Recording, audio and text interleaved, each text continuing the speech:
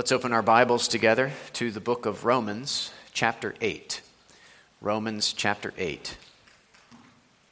We're going to focus on verse 30 of Romans 8 this morning, continuing to examine this golden chain of salvation that starts in verse 29 and goes through the end of verse 30.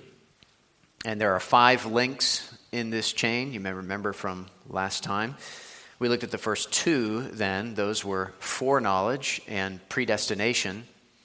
And we'll look at the remaining 3 this morning, which are calling, justification, and glorification. We'll examine each of those golden links together and think about how they should shape the way that we live our lives. Let me pray for us, and then we'll begin. Let's pray.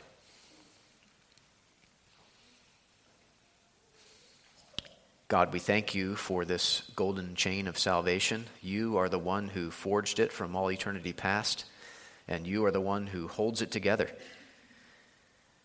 We thank you also for revealing it to us in these verses so that we could know all that you've done, all that you are doing, all that you will do to bring us from death and sin to life and glory. So please open our eyes more this morning to the wonder of these truths and cause them to shape the way we live our lives more and more each day. We pray in Jesus' name. Amen. Romans chapter 8, I'm going to start reading at verse 28 and then go down through verse 30. Again, our focus this morning will be on verse 30. And let's remember together that this is the inspired, inerrant, and infallible Word of God. And we know that for those who love God, all things work together for good, for those who are called according to his purpose. For those whom he foreknew, he also predestined to be conformed to the image of his Son, in order that he might be the firstborn among many brothers. And those whom he predestined, he also called. And those whom he called, he also justified. And those whom he justified, he also glorified. As you can see in your sermon notes, we'll talk about the remaining 3 links in the golden chain of salvation in turn. First calling, then justification, and finally glorification. But I want to start by making sure we're clear on who Paul is talking about in these verses. Maybe that's obvious to you, maybe not. But he's talking about believers, those who've put their faith in the Lord Jesus Christ for their salvation. When he says, and those whom he predestined, he also called, and so on, he's not talking about all people, he's talking about believers. And he's not talking about a subset of believers, a special class of believers, but rather all believers, all those God chose to save. So look back up at verse 28. And we know that for those who love God, all things work together for good, for those who are called according to his purpose. So verse 28 establishes that he's talking about believers, described as those who love God and those who are called according to God's purpose. And you can just keep following the trail right through verses 29 and 30. The trail is marked by the word those. Like some of the hiking trails around here are marked by a white rectangle on the trees.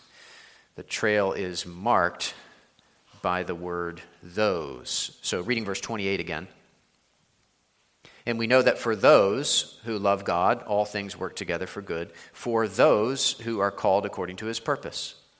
For those whom he foreknew, he also predestined to be conformed to the image of his Son, in order that he might be the firstborn among many brothers.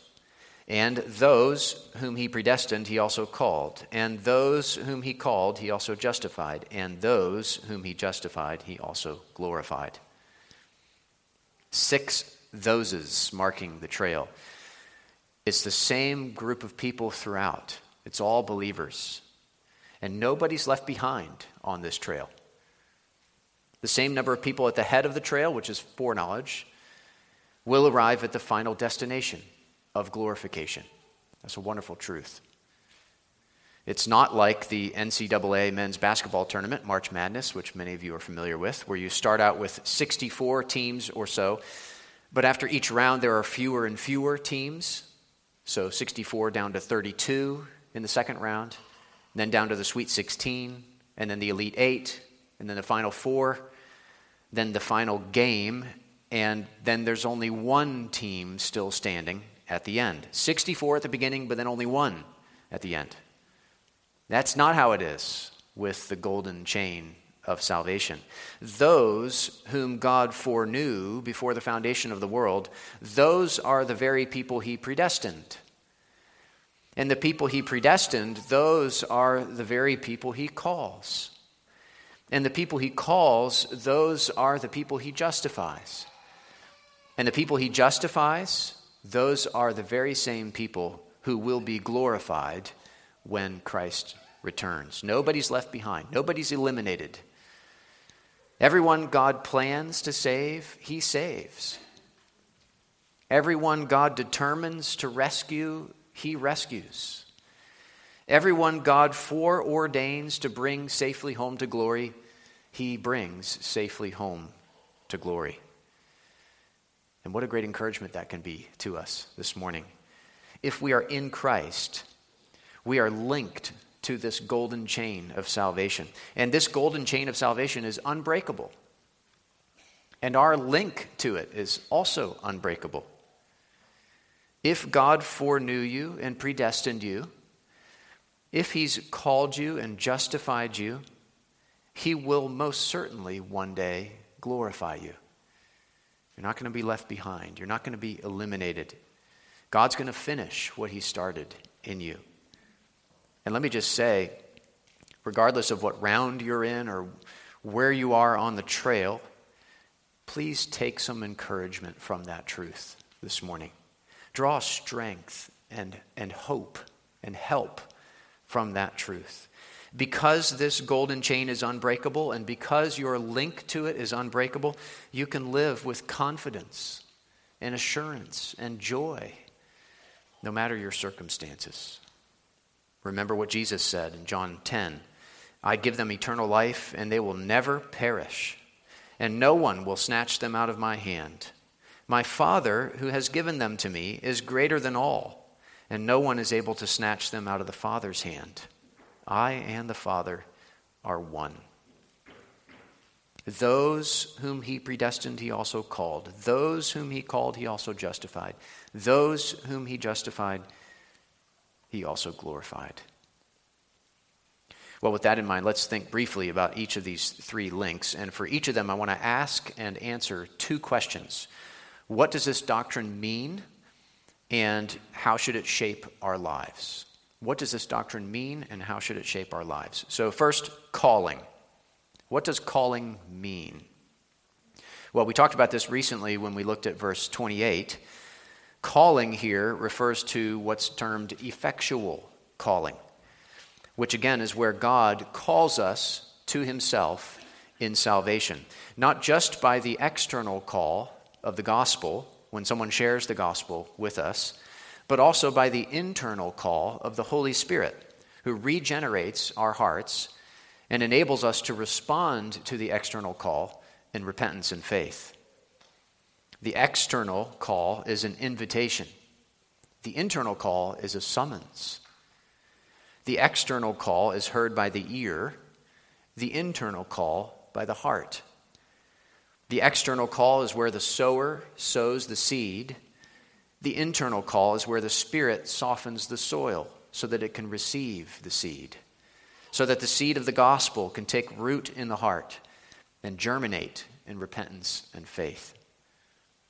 And when Paul mentions calling in verse 30, he's referring to effectual calling. He's referring to the internal call.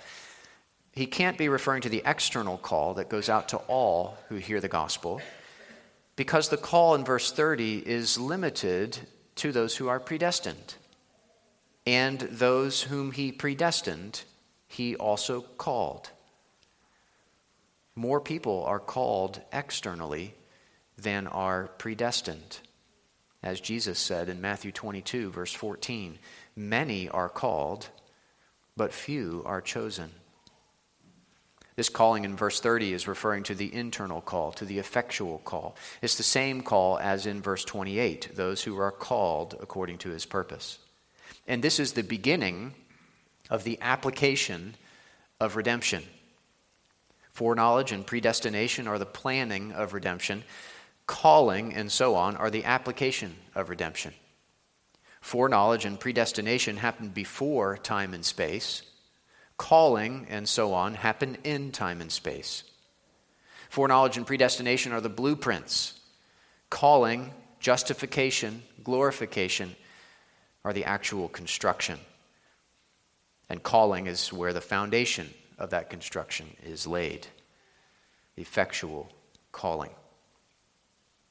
Turn to the back of your hymnals for just a moment, if you would, to page 871. Page 871, I want to read again the Westminster Shorter Catechism definition of effectual calling on page 871. It's an excellent summary of what the Bible teaches about effectual calling.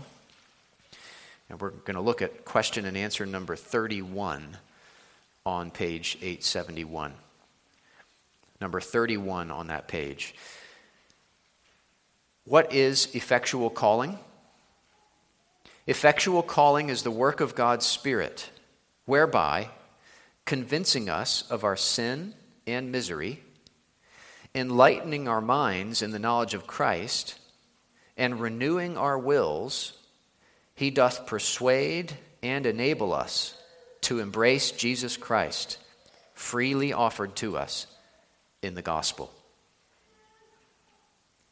The Bible teaches that before we were converted, we were dead in sin and blind to our sin. But then the Spirit convinced us of our sin and misery, as it says here. He opened our eyes to see our sin, to see our misery. We were in the dark, but the Spirit enlightened our minds in the knowledge of Christ. He shined into our minds the knowledge of Jesus Christ. Our wills were hardened, but the Spirit renewed our wills. He softened our wills. And he persuaded and enabled us to embrace Jesus Christ, who was freely offered to us in the external call of the gospel. I encourage you to keep your hymnals open or perhaps nearby. We're going to return to the catechism when we talk about justification and glorification shortly. And those whom he predestined, he also called. That's this first point. God called us effectually to himself in salvation. That's what this doctrine means. Second question, though, we want to ask is, how should this doctrine shape our lives? Well, among other things, I think it should make us humble and thankful, as opposed to prideful or ungrateful. Humble and thankful. Humble because we didn't call ourselves. Thankful because God called us. 1 Corinthians 1:9, God is faithful, by whom you were called into the fellowship of his Son, Jesus Christ our Lord. 2 Timothy 1:9, God saved us and called us to a holy calling, not because of our works, but because of his own purpose and grace, which he gave us in Christ Jesus before the ages began. When God called us, we didn't even want to be called. We weren't looking to be called. He called us even though we had already blocked his number and even turned our phones off towards him. God called us when we were dead. It was like when Jesus called Lazarus. Lazarus had been dead and buried for 4 days. But when Jesus said, Lazarus, come out, he came out of the tomb. We were like Lazarus, dead in our sin, buried in unbelief. But God called us, gave us life, and we came out and embraced Jesus Christ by faith. So the question is, how should that shape our lives? How should that influence the way we live each day?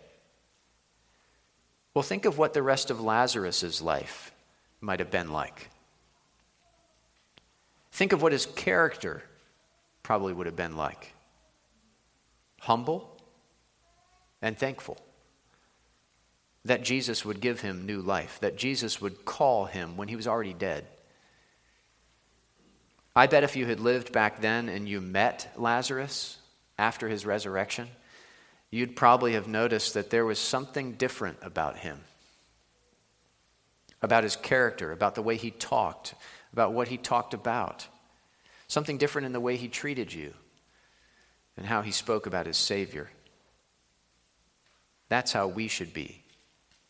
That's how this doctrine should shape our lives. It should make us humble and thankful, not prideful. We shouldn't be prideful people. Not ungrateful. Humble and thankful. Because God called us when we were dead and gave us life. Well, as you can see in verse 30, after calling comes justification. Justification. And those whom he predestined, he also called. And those whom he called, he also justified. Again, same group of people. Nobody's left behind on the trail. Nobody's been eliminated in the previous round. Those whom he predestined, he also called. And those whom he called, he also justified. So first, what does this doctrine mean? What does justification mean? Well, we've talked about justification quite a bit already in this series on the book of Romans, but let me just remind us briefly what justification means. When God justifies someone, he declares them righteous in his sight, not because of anything in them, but only because of the righteousness of Christ. So God is the judge, and we're the accused standing before him, and we stand before him guilty as charged, guilty on all accounts. We have nothing to say. We have no excuse for our sin. We have no defense. And we deserve to be punished to the full extent of the law. God strikes down his gavel, but instead of hearing guilty, we hear not guilty. Not guilty. He declares us righteous, in the right, in his sight. Not because he got the verdict wrong, but because our guilt has been atoned for by Christ. And the perfect righteousness of Christ has been imputed to us, or counted as ours. And on the basis of the cleansing blood and imputed righteousness of Christ, God declares us righteous in his sight. A righteous God takes unrighteous people and declares them righteous based on the righteousness of his Son, all while remaining righteous himself. Or as Paul says in Romans 3:26, God is just and the justifier of the one who has faith in Jesus. Justification is based on double imputation. Double imputation. Our sins are imputed to Christ or reckoned to Christ, and he pays for them on the cross. And Christ's righteousness is imputed to us or counted as ours. Double imputation. Our sins imputed to Christ, Christ's righteousness imputed to us. 2 Corinthians 5:21, for our sake he made him to be sin, who knew no sin, so that in him we might become the righteousness of God. He gets our sin, we get his righteousness, and we are justified.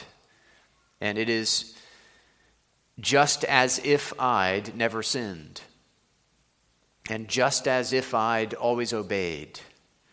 It's a good way to remember the truth of justification.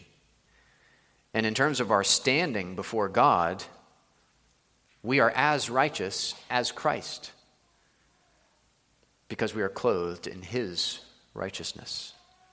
We owe God an infinite debt, and Jesus pays the debt.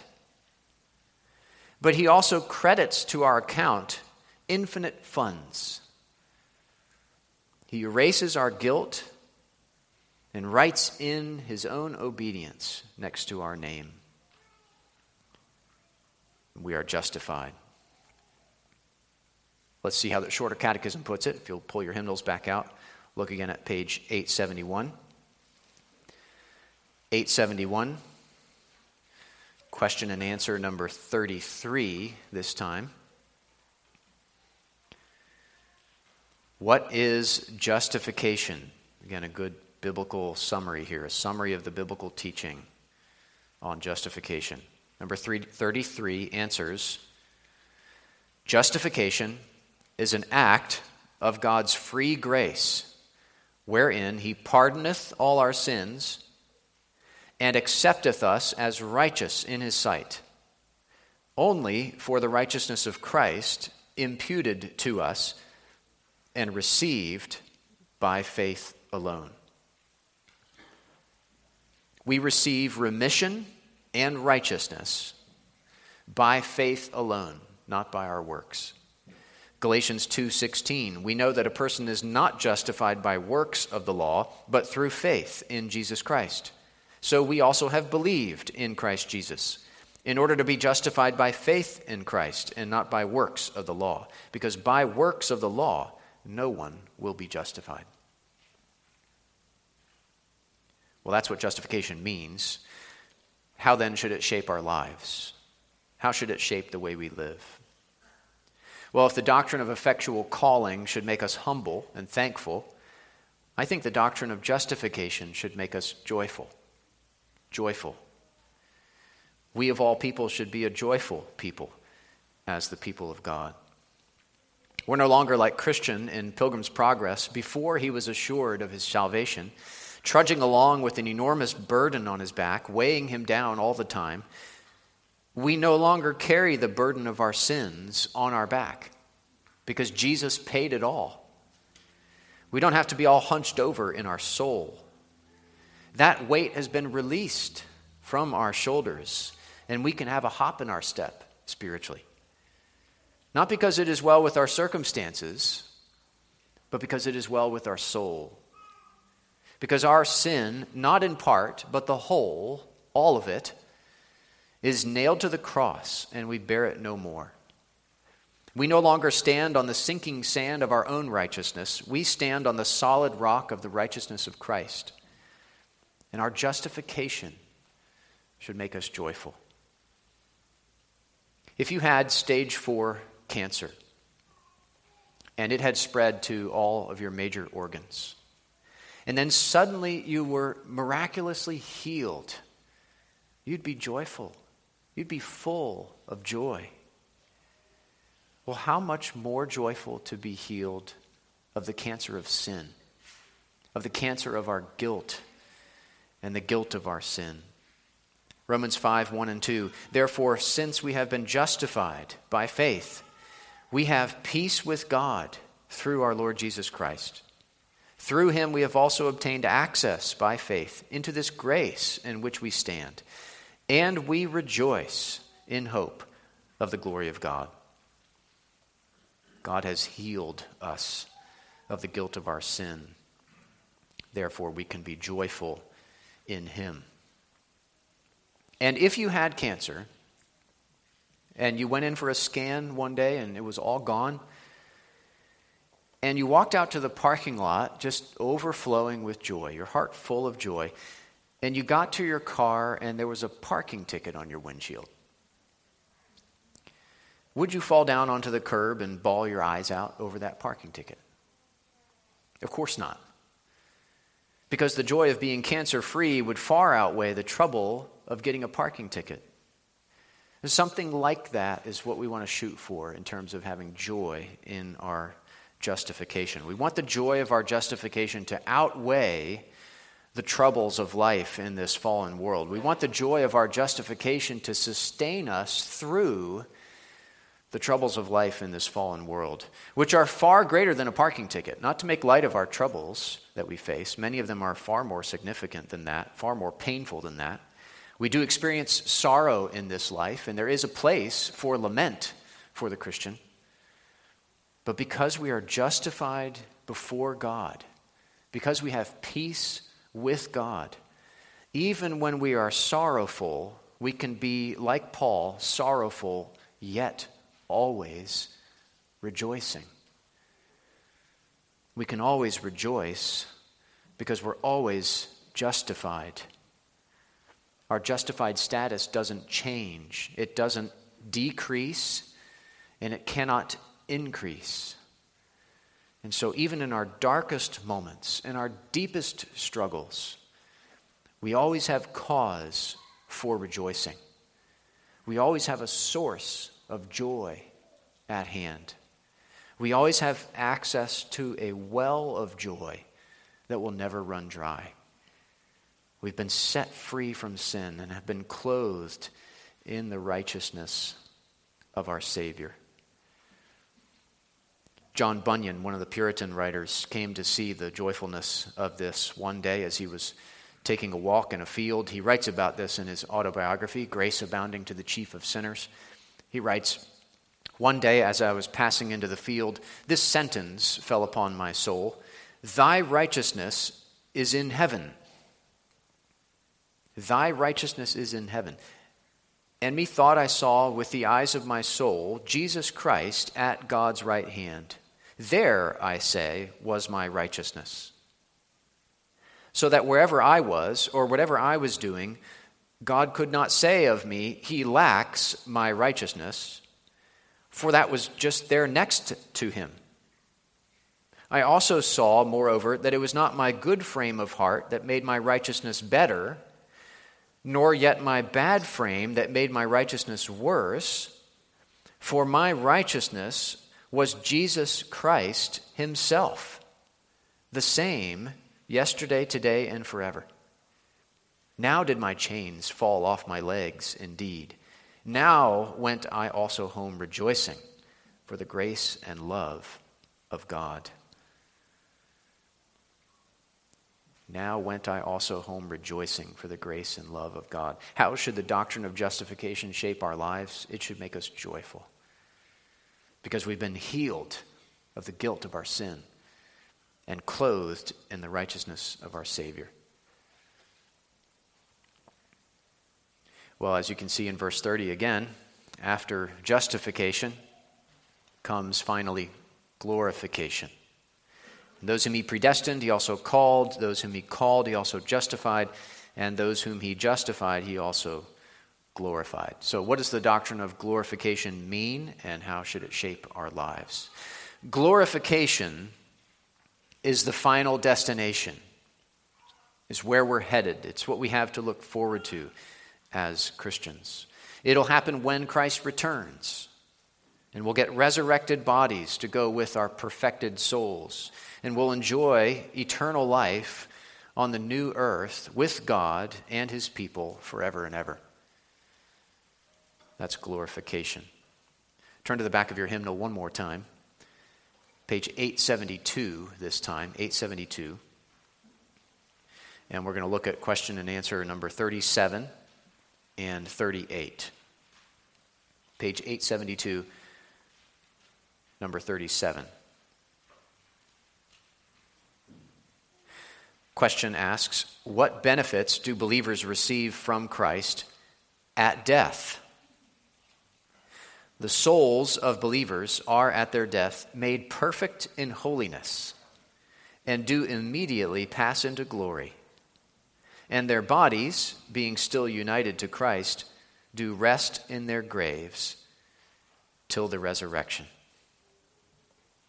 Wonderful truths summarizing the truth of Scripture. That's what will happen to us when we die if we've put our trust in Christ.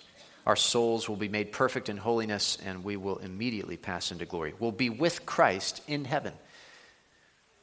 And if you have lost a loved one who's died in the Lord recently, just meditate on those wonderful truths, those wonderful realities for all who have put their trust in Him. But that's not our final destination. That's actually not our glorification. Our glorification is described in the next one, number 38. What benefits do believers receive from Christ at the resurrection? At the resurrection, believers, being raised up in glory shall be openly acknowledged and acquitted in the day of judgment, and made perfectly blessed in the full enjoying of God to all eternity. Perfectly blessed in the full enjoying of God to all eternity. So even after number 37 has happened, which will be wonderful beyond our imagination, number 38 is still to come. It's like we sing in the hymn, "For All the Saints," the golden evening brightens in the west. Soon, soon to faithful warriors comes their rest. Sweet is the calm of paradise the blessed. But that's not where the hymn ends. There's another verse or two. In the next verse we sing, "But lo, there breaks a yet more glorious day. The saints triumphant rise in bright array. The King of glory passes on his way." Hallelujah. Number 37 is glorious, but it's just the appetizer. The full meal is number 38. The full meal is glorification. Now, kids, you may have noticed something about glorification in verse 30, and maybe it seemed a bit odd to you. Look again at verse 30. "And those whom he predestined, he also called. And those whom he called, he also justified." So far, so good. Those things have already happened to us, believers. We've already been predestined. We've already been called. We've already been justified, right? But then notice how the verse ends. "And those whom he justified, he also glorified." And you may be wondering, why does it say he also glorified and not he also will glorify? He also glorified is in the past tense, right? But our glorification is in the future. It hasn't happened yet. So why is glorified in the past tense? Well, he's not saying it's already happened. He's saying it's so certain that it's as if it's already happened. It's not been done yet, but it's as good as done. It has been written, though it hasn't yet happened.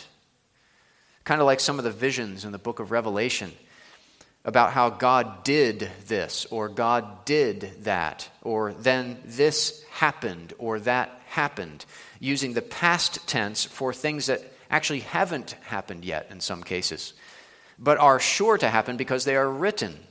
They are the things that must soon take place, Revelation 1:1 says, though they're put in the past tense. Same here. Our glorification is so certain that it's as if the future tense isn't strong enough. And so the past tense is used. Those whom he justified, he also glorified.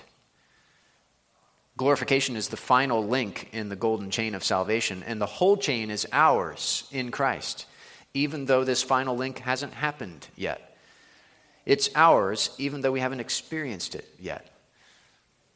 And those whom he justified, he also glorified. So that's what glorification means. Let me close this morning with how glorification should shape our lives. Calling should make us humble and thankful. Justification should make us joyful. And glorification should make us, perhaps you could think of a few, hopeful is what I want to talk about.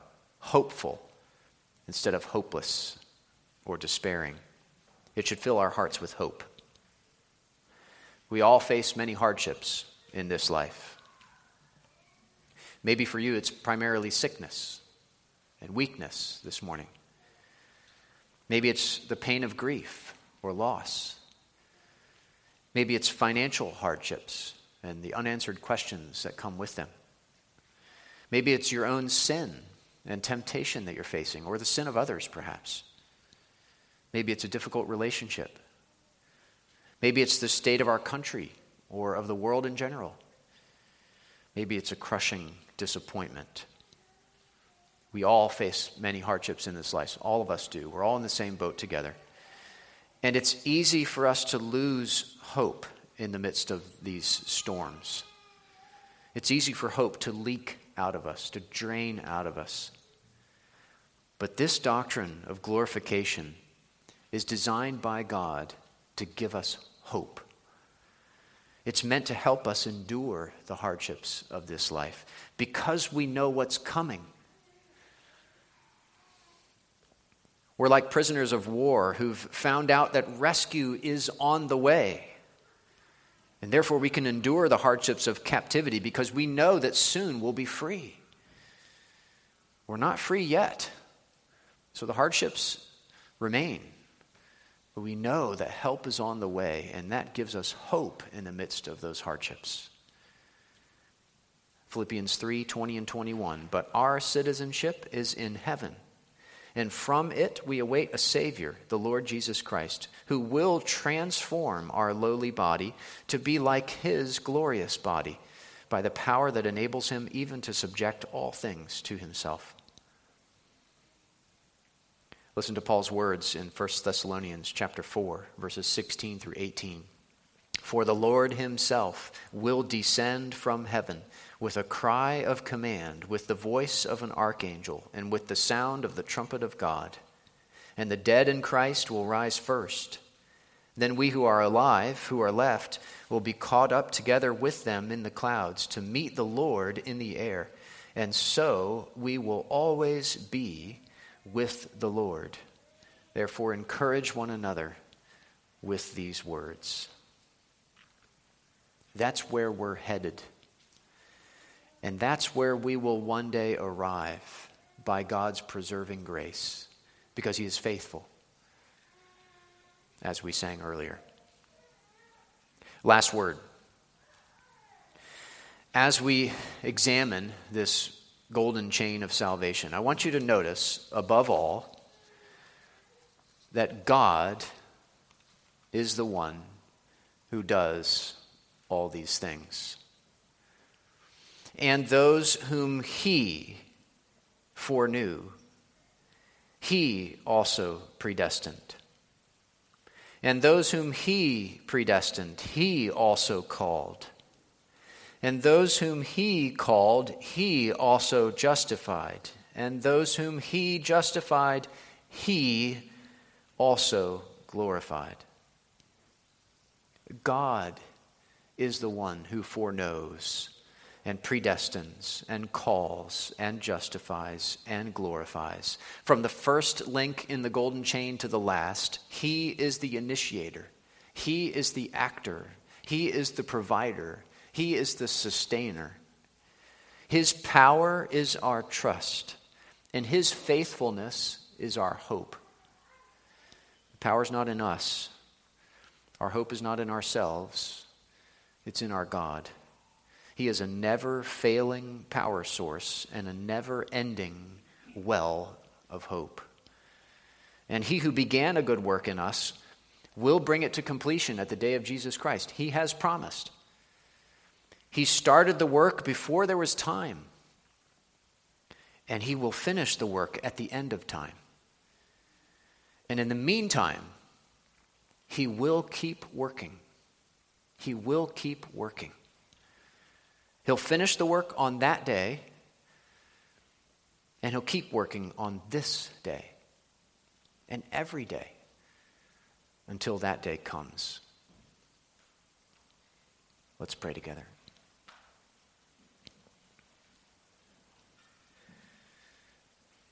God, we thank you for the golden chain of salvation. We thank you for knowing us and predestining us.